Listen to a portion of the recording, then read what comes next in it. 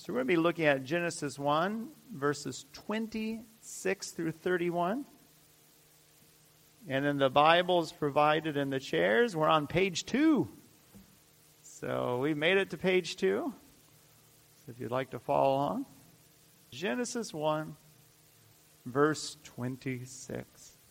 Then God said, "Let us make man in our image, in our likeness, and let them rule over the fish of the sea, and the birds of the air, over the livestock, over all the creatures that move along the ground." So God created man in his own image. In the image of God he created him. Male and female he created them. God blessed them and said to them, "Be fruitful and increase in number. Fill the earth and subdue it. Rule over the fish of the sea and the birds of the air, and over every living creature that moves on the ground." Then God said, "I give you every seed-bearing plant on the face of the whole earth, and every tree that has fruit with seed in it. They will be yours for food. And to all the beasts of the earth, and all the birds of the air, and all the creatures that move on the ground, everything that has the breath of life in it, I give every green plant for food." And it was so. God saw all that he had made, and it was very good. And there was evening, and there was morning, the sixth day.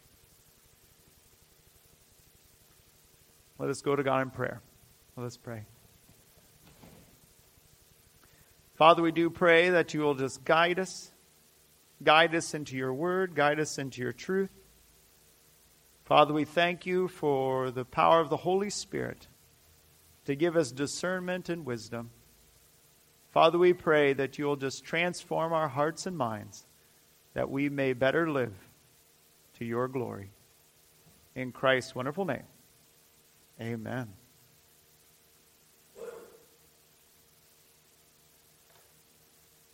Amen. We find ourselves continuing on at the end of day 6. If you'd like to follow along on the bulletins, on the back of the bulletins, there's an outline that I'll be taking us through, and it has different scripture references that you can look up now or today or through the week as you review the text. And as we go through this passage, there are 5 words we're going to focus in on. 5 words. So this is kind of your outline as we look at this passage. The first word is image. So we're going to understand more what it means that God makes us in his image, in his likeness. The second word is dominion. Dominion.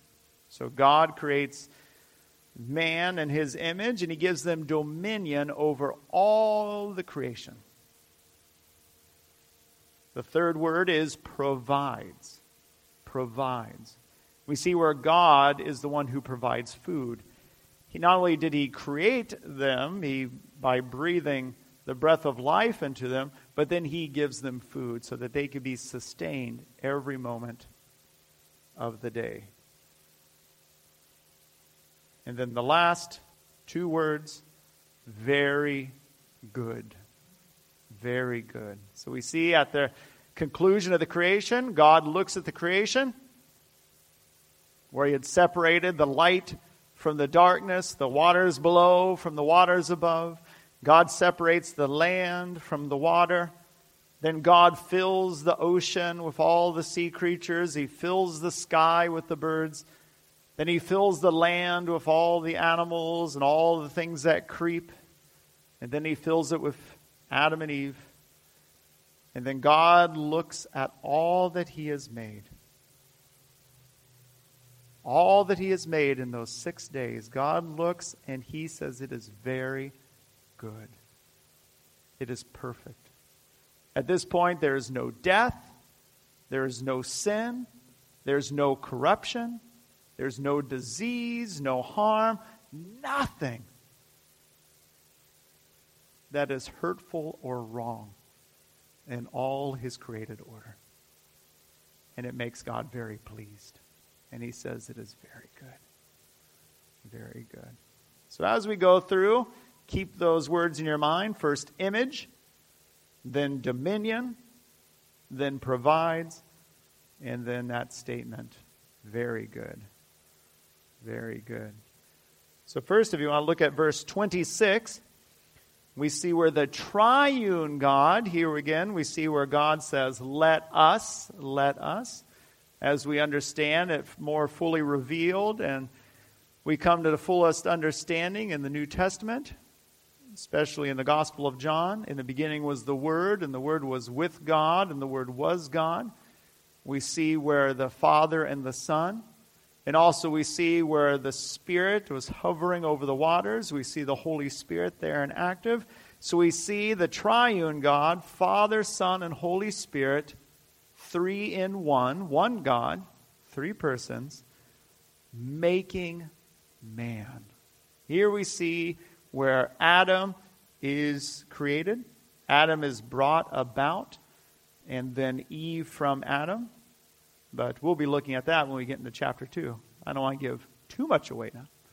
But we see where God makes Adam and Eve, and he gives them something that was not given to all the rest of creation.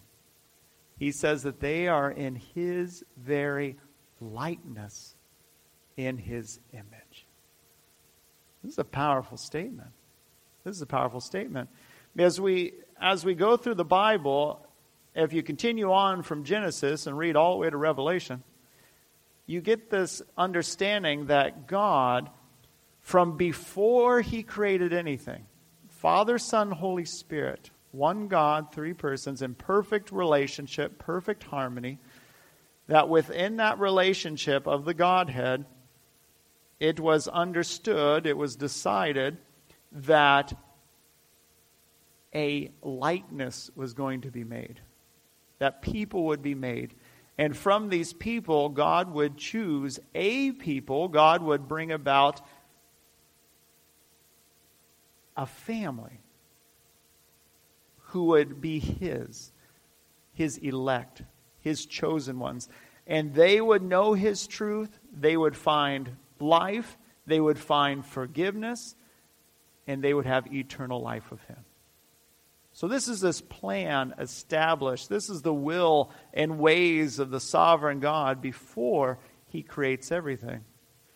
So in this we see God making man in his image, but the whole purpose is eventually his Son, Jesus Christ, one of the members of the Trinity, the eternally begotten Son, would come and take on that flesh that he creates with Adam, would take on that flesh and live and walk amongst his creation, so that this Son, Jesus Christ, would, in his perfection, take the sin that will come about because of the fall, take the wrath that is deserved for all those who rebel against the holy God, so that they could be remade in his image, remade in his likeness in the regards to holiness and truth, displaying his forgiveness.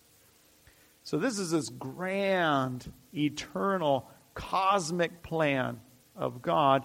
And here we see where it's focused down at the beginning of verse 26, where God says, let us make man in our image.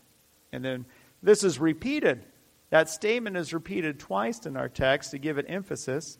And then verse 27, he says, man in his own image, male and female, he created them.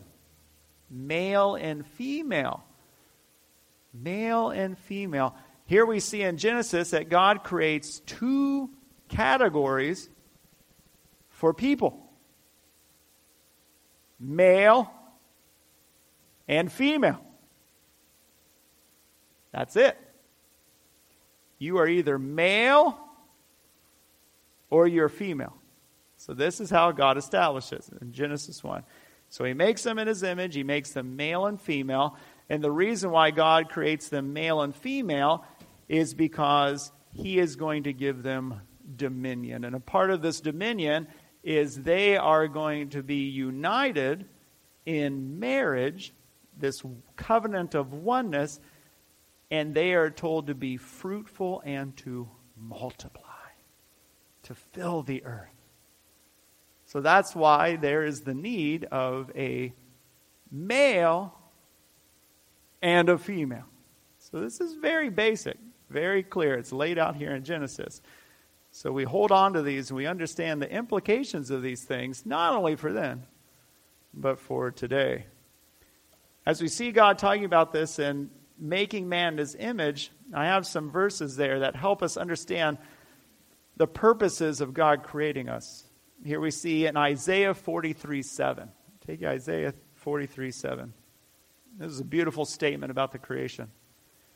Everyone who is called by my name, whom I created for my glory. Wow, so we're starting to see some of the purposes of why God creates men and women in his image. And here Isaiah 43 says it's for his glory. Everyone who is called by my name, whom I created for my glory, whom I formed and I made. I formed and I made. We see, remember earlier when we looked at God making the creatures of the sea and the birds of the air and all the livestock and everything that creeps on the ground, that God makes them each specific kind directly. God makes a bird. He makes all the different kinds of birds. He makes them specifically and directly according to their kind. And this is how it is with men and women. God makes them according to their kind, specifically, directly by his power and his control. That's why Isaiah 64, verse 8, if you keep going, but now, O Lord, you are our Father, we are the clay, and you are the potter. We are all the work of your hand. So here we get a sense of God. In the beginning, he creates one man, Adam, just one. And then when we go into Genesis 2, we'll see that process of creating Eve from Adam, from his rib. So God creates one man and one woman. And from that one man and that one woman come every human being who has ever lived and whoever will live. And that is a vital, crucial necessity. If we alter that or change that in any way, we lose the gospel. We lose the gospel. You see this in Romans 5, where the Apostle Paul says that in one man, this is Adam, all die. So in Adam, all sin. Adam falls. He falls into sin. And because of that, all people who are descendants of Adam and Eve are conceived into sin and are in need of a Savior. So in Adam, all sin, death comes to all, but in the one man, Jesus Christ, the many will be made righteous. Those who will believe and trust in him as their Lord and Savior. So who here is a descendant of Adam and Eve? I'll just get a show of hands. Who? Yeah, okay, so some of you. Okay. Let me tell you, if you're not a descendant of Adam and Eve, there's no hope for you. Stop going to church. There's no hope. You have to be a descendant of Adam and Eve to have the promise of the gospel and the promise of the scriptures and the truth. So it's very important that you know who you are in regards to Adam and Eve. That you are a descendant of Adam. And because you are from Adam, you are born into sin. But because of the one man, Jesus Christ, you can be reborn into forgiveness and life and love and all that is God's blessings and promises. So it's very important to understand who we are in relation to Adam and Eve. This is all the Bible knows. If you go a little further in Genesis chapter 5, if you go to Genesis chapter 5, it says this. This is the book of the generations of Adam.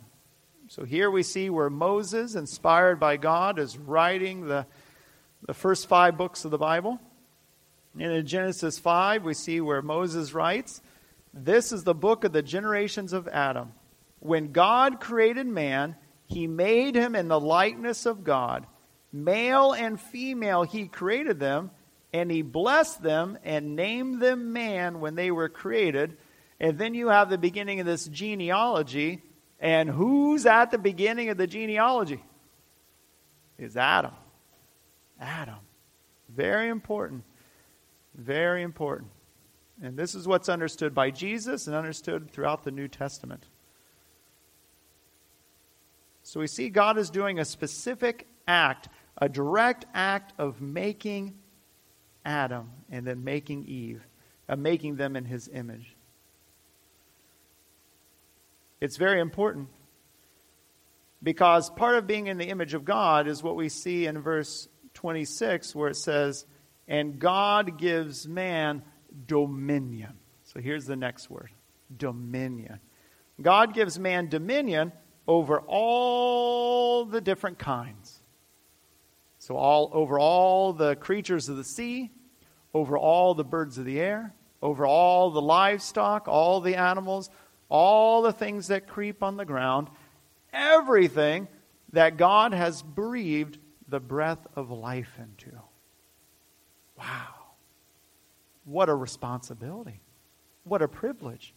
God gives us dominion over so that we can train and work with and go about using the gifts and abilities He's given us. It's amazing. Again, this dominion is where we are to point into God's ultimate sovereignty, ultimate dominion, where God is over all, but we in His likeness and in His image are given work. We're given work. Who here thought work was because of the fall? It wasn't. Toilsome, struggling, painful work we see is a cause of the fall. But work itself, having dominion, using the gifts and abilities that God has given us for His glory and His praise and His honor, is a part of the very good. Part of the very good. That's why we seek and all we do to give God thanks and praise and to work hard and give Him glory in it. This opportunity of serving God and having dominion and responsibility and the privilege to use the creation for His glory is good. It is very good. And that's where verse 28 we see where God blesses them. God blesses them. And He says, be fruitful and multiply and fill the earth. And then He continues on with these statements to subdue it and to have dominion over it. It's a powerful statement. We are able to train, instruct, and use the creation in a way that gives God the maximum glory, in the way that displays His creative work and His love for us and all of creation. This is one of the things where the Apostle Paul, when the Apostle Paul comes to Athens and he's doing evangelism, he's reaching out to the gospel, he goes back to Genesis chapter 1, and he focuses in on Genesis chapter 1, verses 26 through 31, to bring them to the gospel of Jesus Christ. So let's look at how Paul uses the passage of Scripture we're looking at today for evangelism. So you'll find this in Acts 17. Acts 17, starting at verse 24.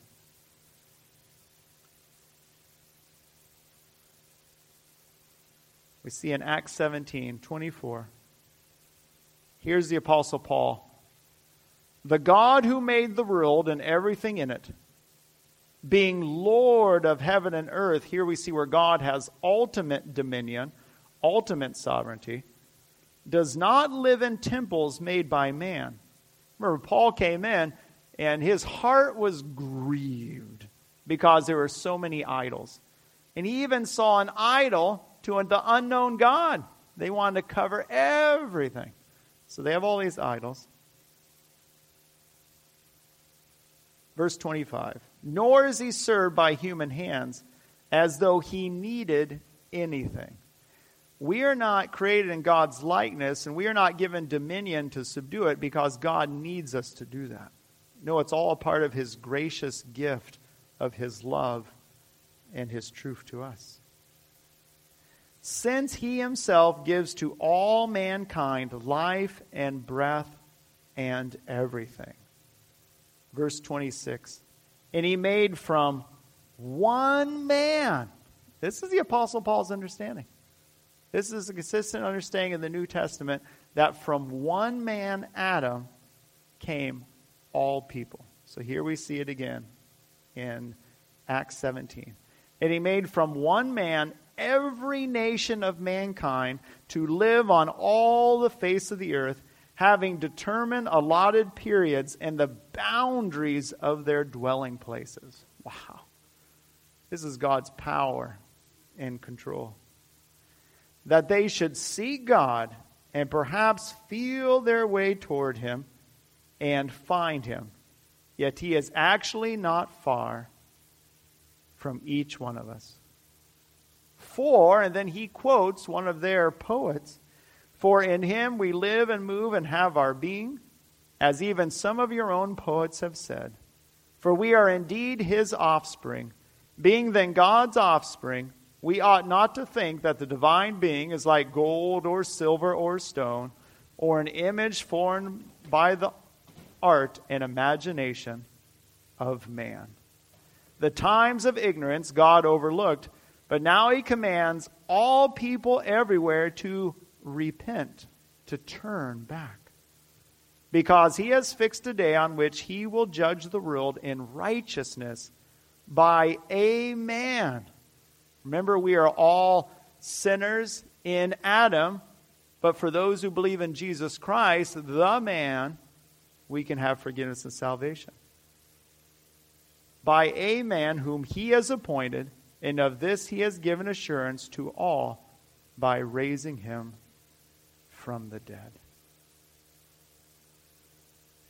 So this is how the Apostle Paul uses Genesis 1 and uses verses 26 through 31, the passage we're looking at. Here's how the Apostle Paul uses this section of Scripture to present the gospel. To present the gospel. And that speaks to each and every one of us. As Isaiah 45:18 says this, for thus says the Lord who created the heavens, he is God, who formed the earth and made it. He established it. He did not create it empty. He formed it to be inhabited. I am the Lord, and there is no other. That's why you find no greater rebellion than this. So God creates man in his image to give him all the glory, praise, and honor. But then because of the fall, we see where men and women, rather than giving God the praise, worship, and glory he deserves, we begin worshiping the creation. Rather than having dominion and subduing, we find ourselves bowing down to and worshiping the beasts of the sea, or of the air, or of the land, and making images of them and worshiping and bow down to them, rather than the sovereign God who is over all. Here you see the rebellion, and you see the need of dominion. Dominion isn't just subduing and using creation, but it's subduing and using creation for God's glory and his praise. And if we give praise and glory to anything else but God, we're doing the very opposite than that to which God created us for. And that's why we need the recreation that is found only in Jesus Christ. So as we look at image, we look at dominion, Verse 29, we see the third word, provides. God provides food. Every plant and every tree. Every plant and every tree. So here it is in Genesis 1. When God looks at creation, says it is very good, I have to break it to you. There are no barbecues. There's no meat being eaten at this time. Absolutely none. Vegetables and fruits. This is it. So this is Genesis chapter 1. The very good creation. God gives all the plants and all the trees. He does not give permission or allowance for any blood to be shed. This is how you get the eating of meat. He doesn't allow anything that has the breath of life to be eaten. That's it. So this is Genesis 1. It isn't until Genesis 9, after the flood, when God reinstates the dominion, that then he gives permission. But in giving permission, he gives permission to eat of the animals, except, what can they not do? But you shall not eat flesh with its life, that is its blood. So that's what he does in Genesis 9, after the flood. But here in this state, we have all that we are given are the plants of the ground and the trees. And this isn't just for man in God's image. This is to all the animals. So this is to all the creatures of the sea, all the birds of the air, all the livestock, and all the things that creep along the earth. We see that God in Genesis 1 only gives them plants and trees and the products of plants and trees for their eating. Because this very good creation, there cannot be death of any kind. There cannot be the shedding of blood. Now we're going to see that this doesn't last long. As soon as the serpent comes, the devil, and tempts, and we see the fall into sin, that's where we see blood beginning to be shed, and we see the consequences of sin in everything. But here we see the glimpse of a very good creation. But the key thing here is God provides. God provides. That's what Jesus emphasized when he's comforting people about staying focused to him. This is what we pray. In Matthew 6:11, we see the Lord's Prayer. We pray that today. Give us today our daily bread. In Matthew 6:25 through 34, as he's preaching in the Sermon on the Mount, this is what Jesus says. Therefore I tell you, do not be anxious about your life, what you will eat or what you will drink, nor about your body, what you will put on. Is not life more than food, and the body more than clothing? Look at the birds of the air. They neither sow nor reap nor gather into barns, and yet your heavenly Father feeds them. Are you not of more value than they? The lilies of the field. You see how beautiful and splendor they are. Yet even Solomon didn't compare to them. And then verse 33. But seek first the kingdom of God and his righteousness. So we are created in God's image. We have been given dominion so that we would seek after God and his righteousness. That's the purpose of our creation. And all these things will be added to you. Therefore, do not be anxious about tomorrow, for tomorrow will be anxious for itself. Sufficient for the day is its own trouble. So here Jesus is taking us back again to this passage of Scripture. Not only do we fall into error and sin and rebellion, when rather than having dominion and subduing, we worship the creation. Also, we fall into sin and rebellion and disobedience when rather than going to God and understanding his power and going to Him for everything we need, we seek to bring about our desires and our needs and our wants in our own power, regardless of God's law, regardless of who He is and what He commands. Again, rather than living out according to His image, we find ourselves in rebellion in those things. That's why Jesus says, put first the kingdom of God. Have your eyes fixed on Jesus Christ. Seek Him, pray to Him, desire Him, hunger for Him, and all these things will be provided for you. He will provide. He will watch over, and He will guide you. But that takes an awful lot of trust.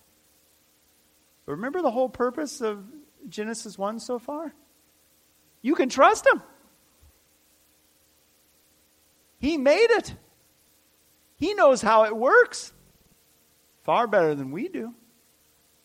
If He's powerful enough to make it, He's powerful enough to sustain it, He's powerful enough to redeem it and strengthen it.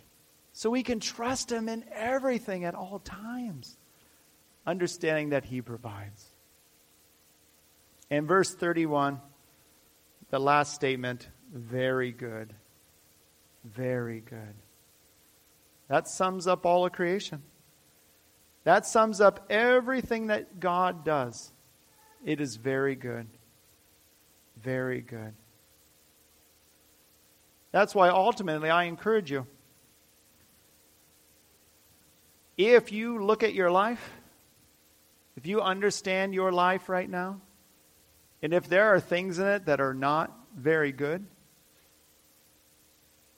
who are you going to go to?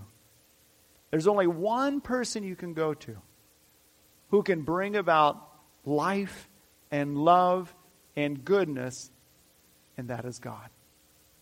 He's the Creator, and He's the Savior. He's the Redeemer. So that's my hope and encouragement for all of us. As we consider God the Creator, we understand what it means that He's the Savior.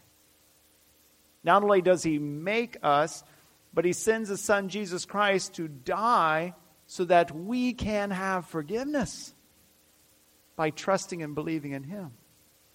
He takes the wrath that we deserve because we've rebelled. We've worshiped the creation rather than Creator. We've sought to fill our needs and wants according to our own power and strength rather than being dependent on God. But He sends His Son Jesus Christ, who is the perfect image and likeness, so that those who will believe in Him can have His righteousness and forgiveness in Him. Our hope is the hope given in Ephesians 1. Blessed be the God and Father of our Lord Jesus Christ, who has blessed us in Christ with every spiritual blessing in the heavenly places, even as He chose us in Him before the foundation of the world, that we should be holy and blameless before Him. In love, He predestined us for adoption as sons through Jesus Christ, according to the purpose of His will, to the praise of His glorious grace, with which He has blessed us in the Beloved. Just as in the beginning here, when God blesses and says, be fruitful and multiply, have dominion, subdue, I will provide, we see where all these blessings are ultimately fulfilled in Jesus Christ. If you want to know what it is to be in the image of God, to be in the likeness of God, know Jesus Christ. Seek after Jesus Christ. Hunger for Jesus Christ. Desire Him more than anything. Worship Him over anything. Have Him be your greatest desire, your greatest need, your greatest passion, your life. Then you will be what God intends you to be.